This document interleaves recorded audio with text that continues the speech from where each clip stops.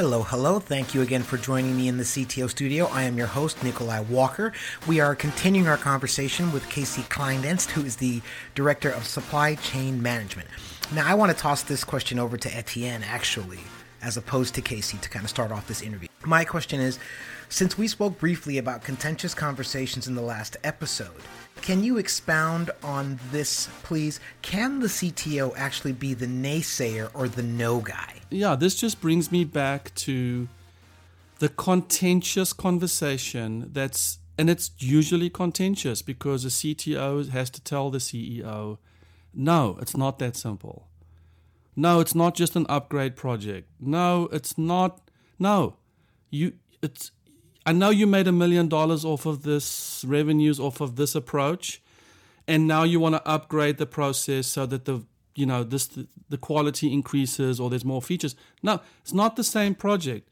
You're talking about an increase in complexity that doesn't just get solved by doubling your dev team, or that conversation is damn hard and it's not fun.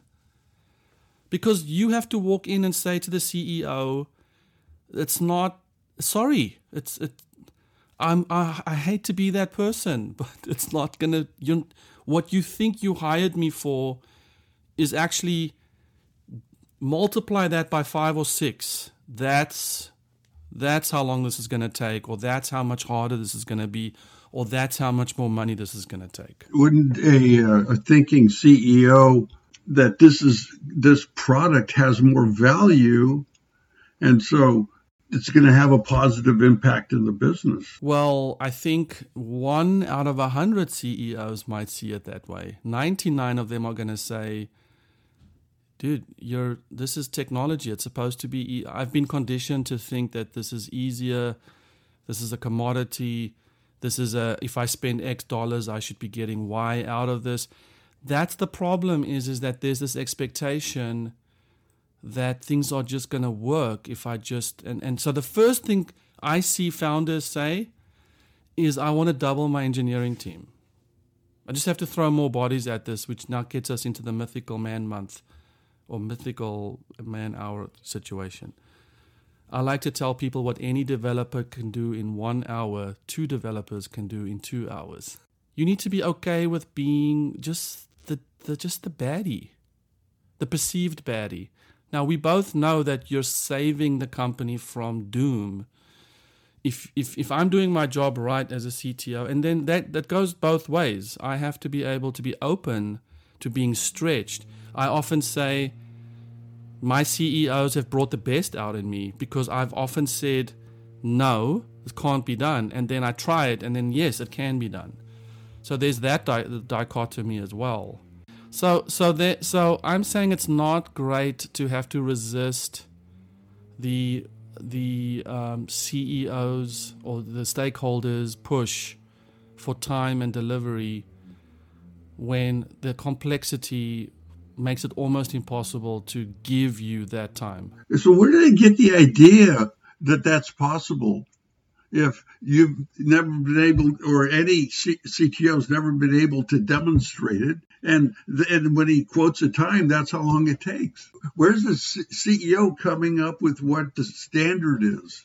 That's why I think it's because time is the only truth in the universe. Time is the only thing that we know we're going to have.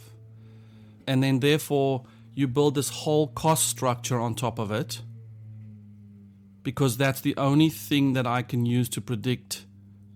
I know that tomorrow is going to be Thursday. I know nothing in the universe can stop that unless the universe stops it, okay, with destroying the planet. So that's the only 100% predictor, right? So now I build cost structure on it where I say, okay, I'm going to pay you $50 an hour to work for me, because I know that if you work 8 hours, I owe you $400. So that's perfect. But now, how long is it going to take to get things done? Because I need to know how much I'm going to pay you, because I need to build budgets, because I need to earn revenues. Is there a measurable return on investment when the product's finished?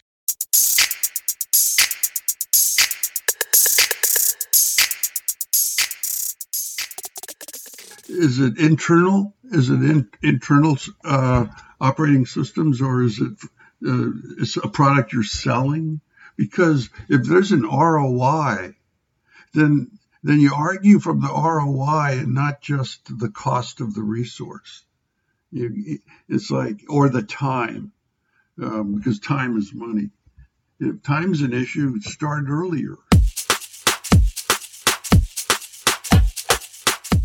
But for instance, let's say I'm going to take a long trip. I'm going to drive from here, from the west coast to the east coast, and my wife says to me, "Well, how long is it going to take for us to get ready to go?" I'm like, "Well, I can go now. Let's just get in the car right now." Okay, well, now we didn't pack. She's like, "No, hang on. We need to pack. We need to call a few people. Okay, it's going to take about a day for us to prepare to go." Great. We jump in the car after a day and off we go. We drive. Well, I didn't take the time to ask, well, do I need to look at my tires? Do I need to look at a couple maintenance issues on my vehicle? So now what's the ROI on the investment that I said to Kath, actually, you know what, it's going to take a week before we can go because I need to take my vehicle to the shop to get it checked out. So the ROI of me getting the vehicle checked out is that a possible blowout didn't happen along the drive. So it's almost impossible to calculate because it never happened. The reverse ROI of not making the investment is very easy to calculate because we had a blowout. Thankfully, we survived it, but now we spent $5,000 on delays and hotels and new vehicle, blah, blah, blah. So that's an easy one to calculate. Well, it sounds to me almost like you're writing maintenance code. Is that right? Well, so there's this concept called technical debt which CTOs are always having to budget for, but CEOs rarely understand, which is put in its simplest form. And I'm talking about startups, so I'm not talking about the large enterprise, has delicious buffers for this. But you go from saying, hey, I'm going to deliver this business value to you after this sprint, after every sprint, to saying, hey, you're going to hear crickets from us for a month. You're going to be paying, but you're not going to see tangible fixes. But we would have gone and taken our vehicle for a full inspection and upgraded all the different parts that were necessary so that in case, whether it's security, scale, code base, we are protected against those. So then it begs the question, when do you reveal that to the CEO? Those are unpredictable, right? But if you know you have to do what organization might view as unproductive work to keep the system running, then you get to reveal that in the annual budget.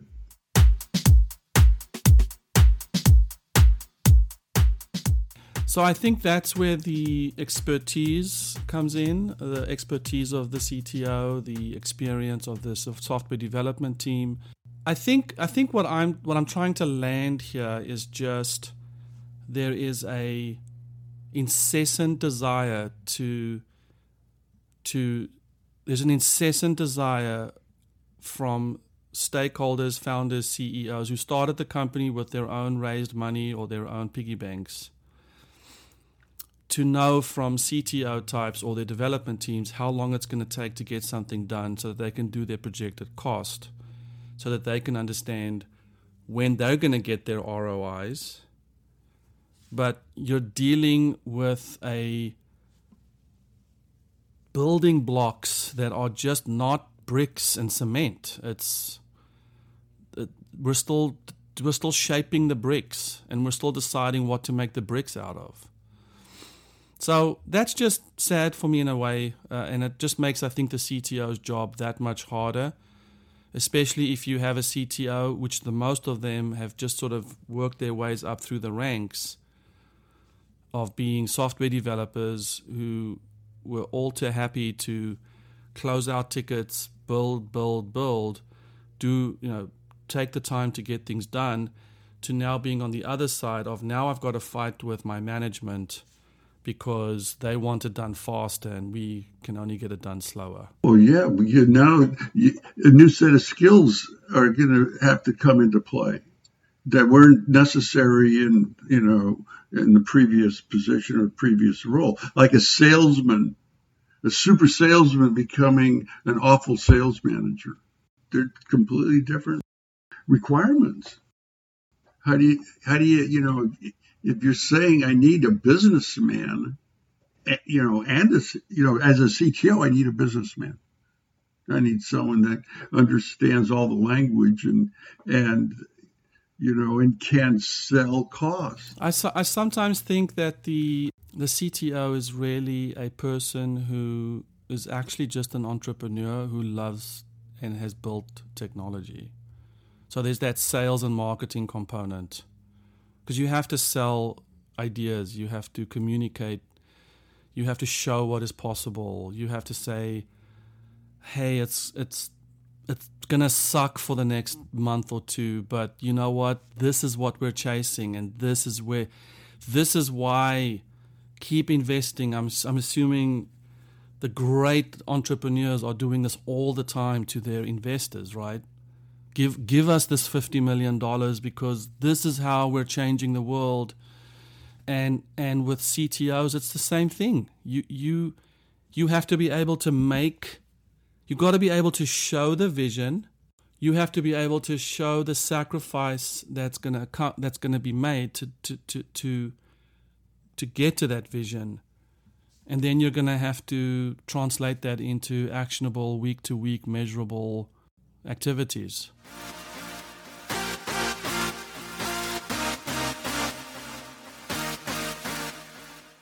Thanks again for joining us here in the CTO studio, and thank you to our guest, Casey Kleindienst, who is the director at Supply Chain Management and is currently a professor at Cal State Fullerton. Please go check out his LinkedIn for more great information and his orthogonal thinking.